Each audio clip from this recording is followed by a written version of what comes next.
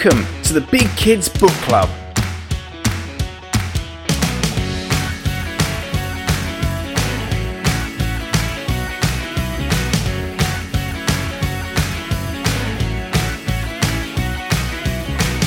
A podcast about all things fictional from middle grade to young adult.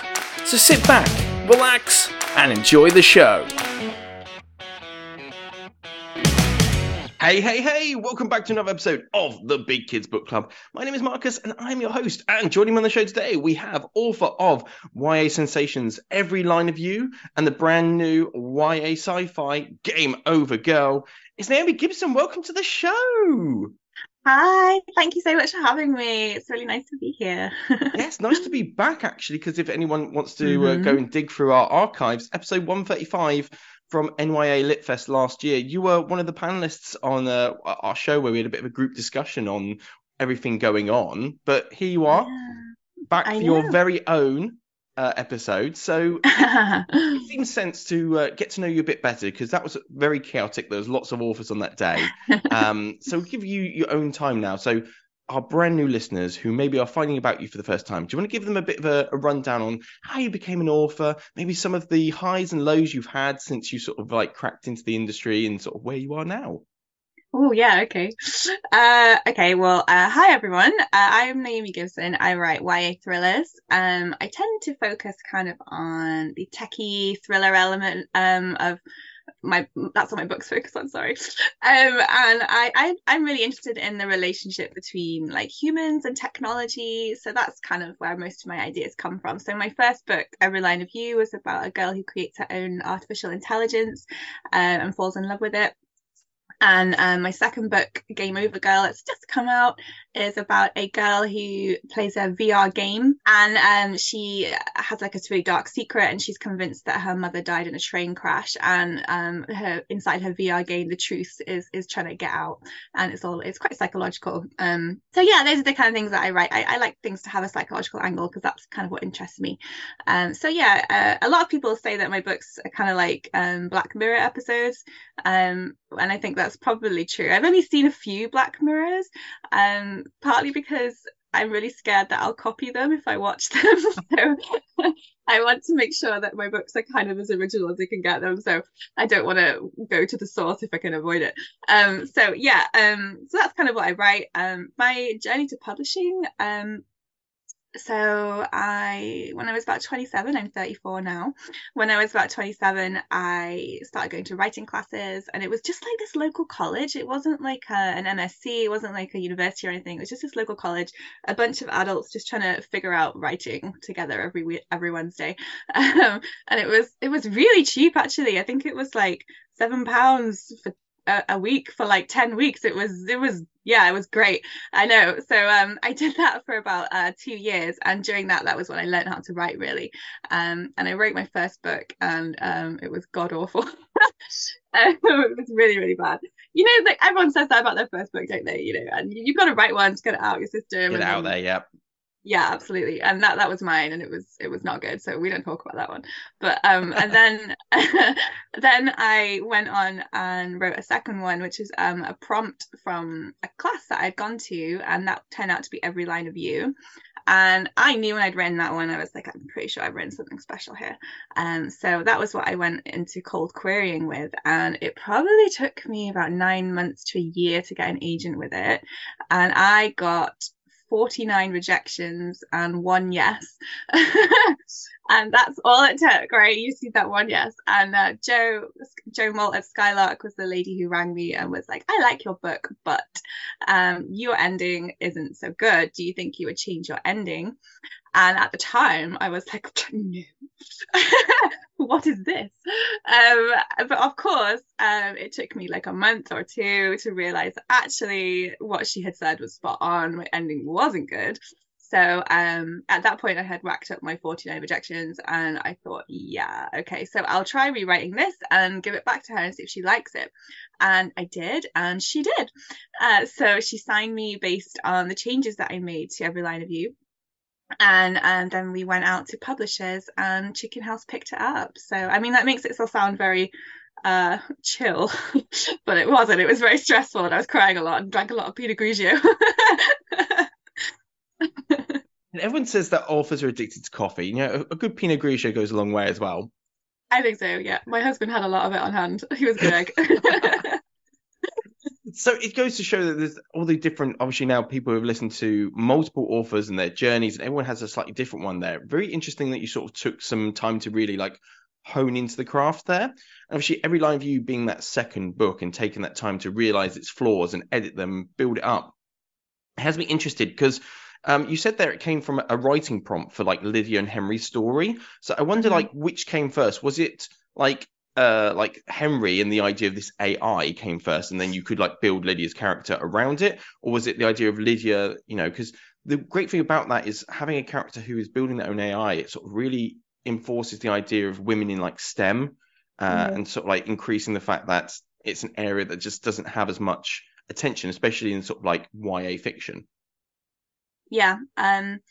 So my prompt was, it was a character development class, and we got given like a little bag of objects, and you had to create a character around those objects, and that was how I found Lydia. So in my bag there were things like tweezers, sorry, not tweezers, pliers, and some electrical wire, and just like sort of things that are sort of mechanically and engineering-y. And I thought, well, these could belong to like a car mechanic, and I was like, I know absolutely nothing about cars, so I was like, no, that's not going to work. So I thought, well, what about like a software engineer, or like someone who's programming? And I thought, well, I know a little bit about that, so I can write about that. And that was how I came up with my idea of a teen hacker, and then that extended naturally into a teen girl who was really, really lonely, creating something to love her.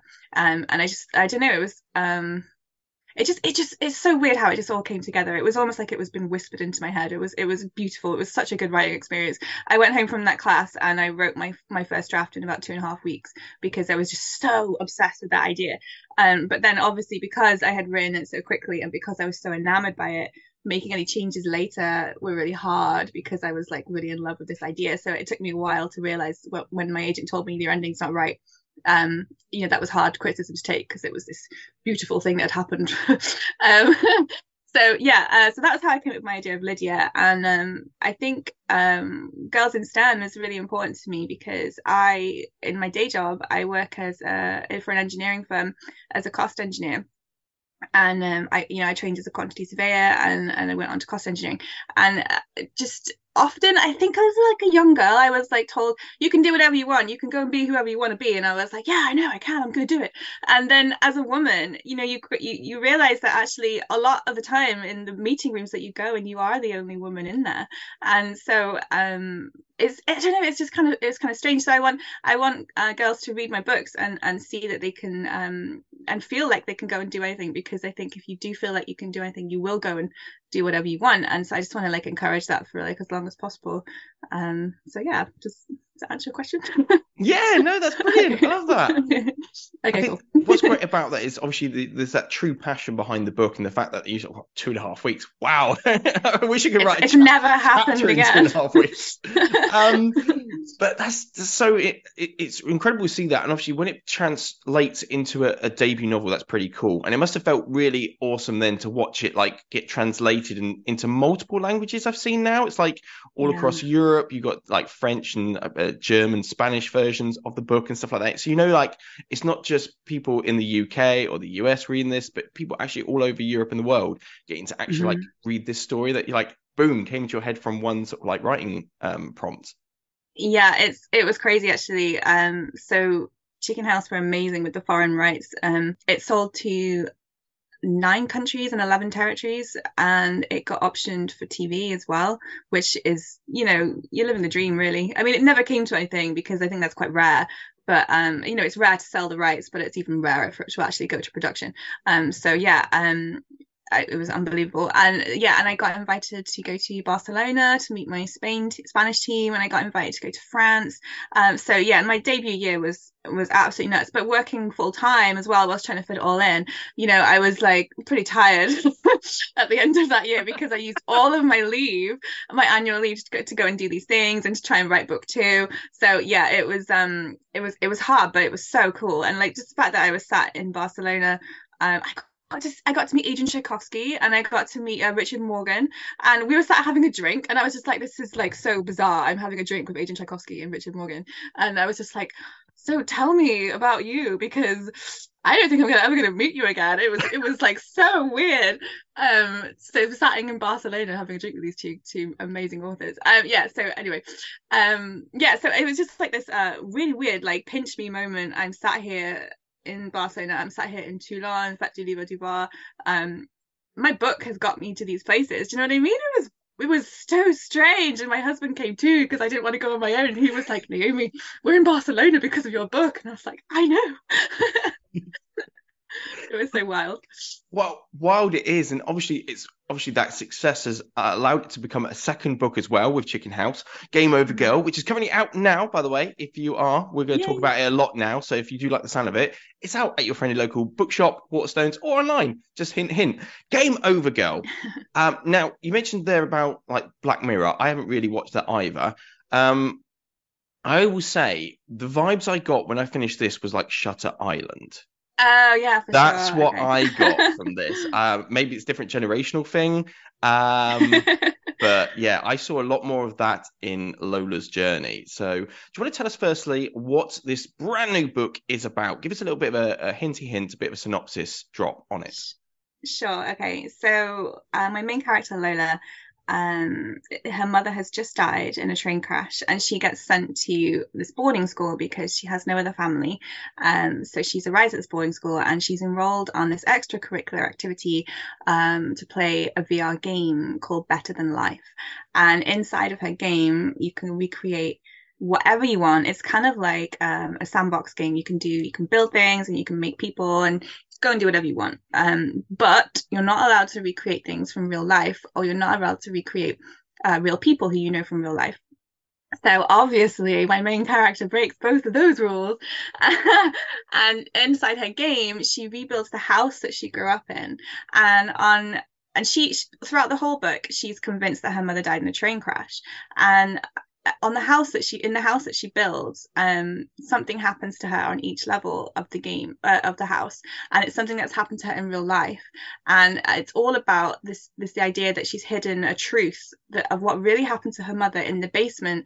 And as she continues to play the game, she's like kind of called down to the basement at numerous times. Like there's like a lift, and the button for the basement is like continually flashing, demanding her attention, like, you need to come down here. And she's like, no, we're not going down there. Because she kind of knows that her story, her events like don't line up, but she doesn't want to go down there. She's not ready.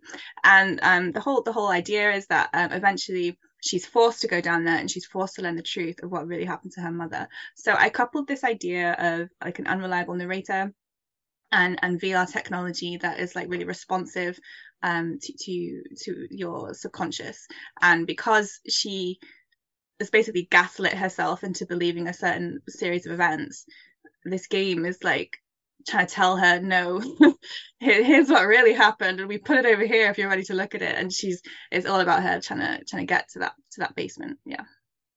Yeah, I think you mentioned earlier about the very much more psychological thriller than I realized stepping into it. And obviously, as it's the pages turn, and you realize there is levels, like in the house. There are literal levels. There's depths to these different things. I think there's also something there with the sort of dark academia, with the school setting, stuff like that. I think dark academia fans will also find some really good, juicy vibes to it, because there's a small sort of class size, isn't it? There's only a couple of students there, and they really do sort of give different layers between. I mean, firstly, Headmaster Mr. Layton is just proper. The piece of work you need to really sort of keep you going, sort of stuff like that. Love to hate, yeah. Love to hate, but it's also because like Dr. Zatz and stuff like that. There's a lot of people sort of like you have to sort of engage with, and sort of Lola's obviously the main sort of pull through the story, but there's obviously different like Seb's story and stuff like that are sort of interwoven.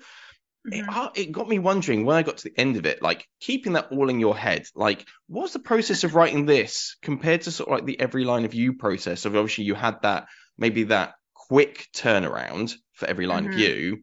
How long did it take to really get all the sort of ducks in a row to this? Because there are a lot of different stepping stones. Like you could have tripped yourself up multiple times.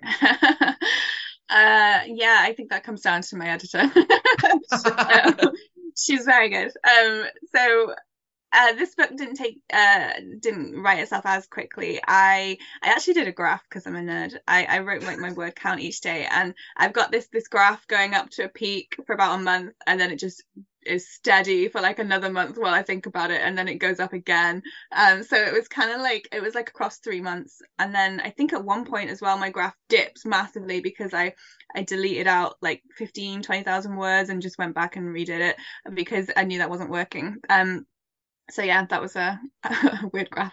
Yeah, so it was about 3 months, I think, that all in for that one. But yeah, it did require more thought because, and also I'm not really a planner. I'm a pantser. I like to sit down and books find me. Do you know what I mean? So I like to sit down and just see where the writing takes me each day. Other than like whiteboards that I scribble down ideas, I don't really have a plan. Because I don't like to see my book. I like to be taken by surprise, I think. I like to write it and see where it takes me. And I think that makes for really nice natural twists. I think if I had to plan a twist in, it wouldn't come off because I'm not that good at planning. But if it takes me by surprise, then it takes a reader by surprise, I think. So it makes sense for me to continue writing how I write. So I knew that there would be a big twist when my main character went down to her basement in her house, but I didn't really know what that twist was. So I was discovering it as well for the first time when she went down there. I just knew that there was something down there, and I knew her mother had not died in a train crash. So it was all about discovering what really had happened, and then in the editing process, going back and putting in like red herrings, going back and putting in strange things that happen to her that only make sense later. Do you know what I mean?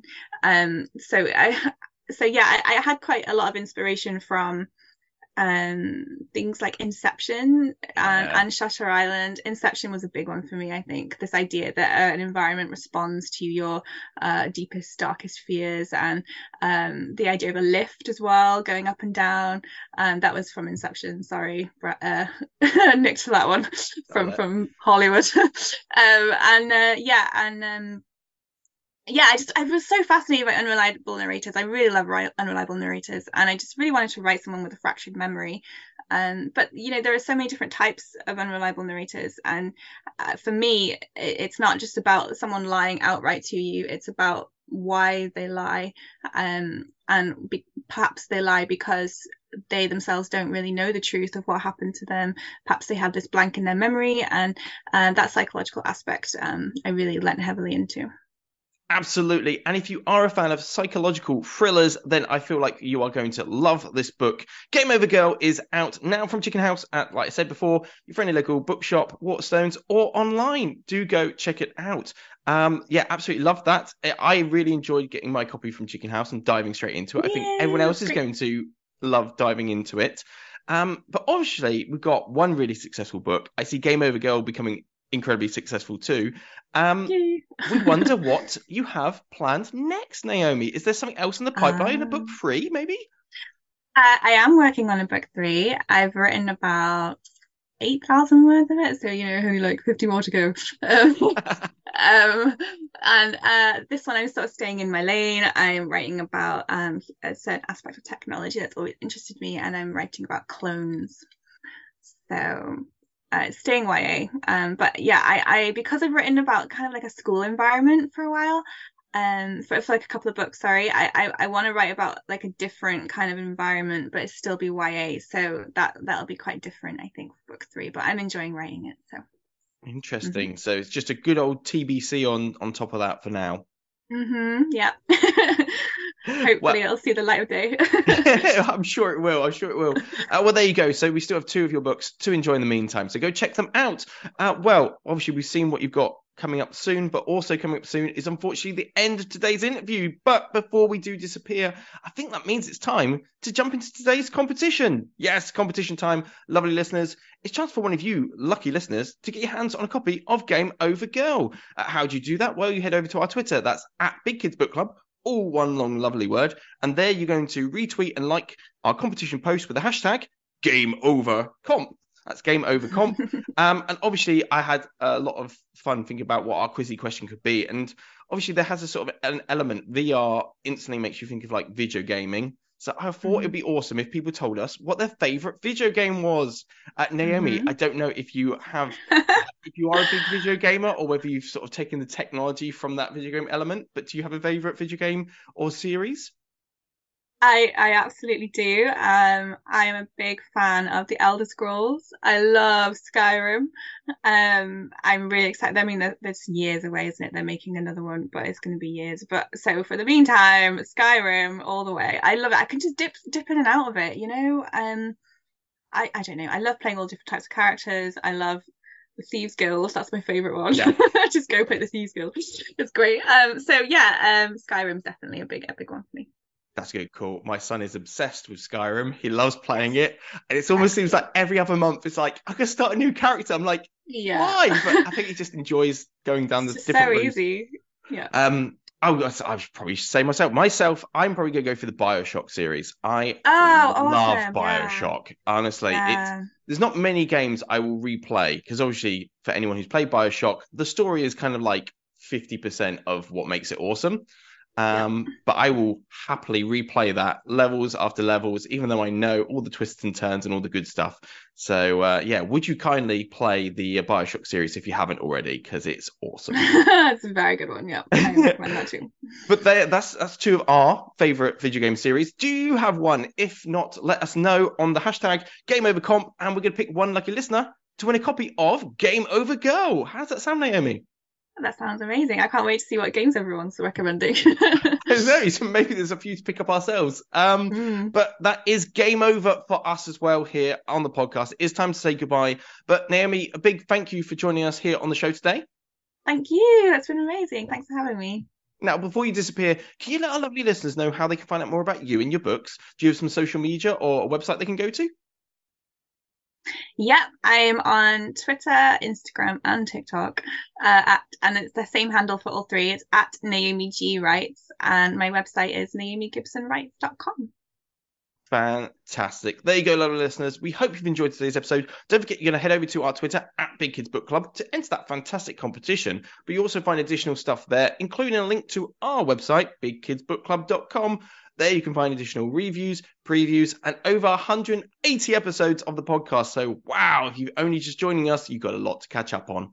But that is all the time we have for this week. So until next time, all I've left to say is for you to take care, to stay safe, but most importantly, to keep on reading.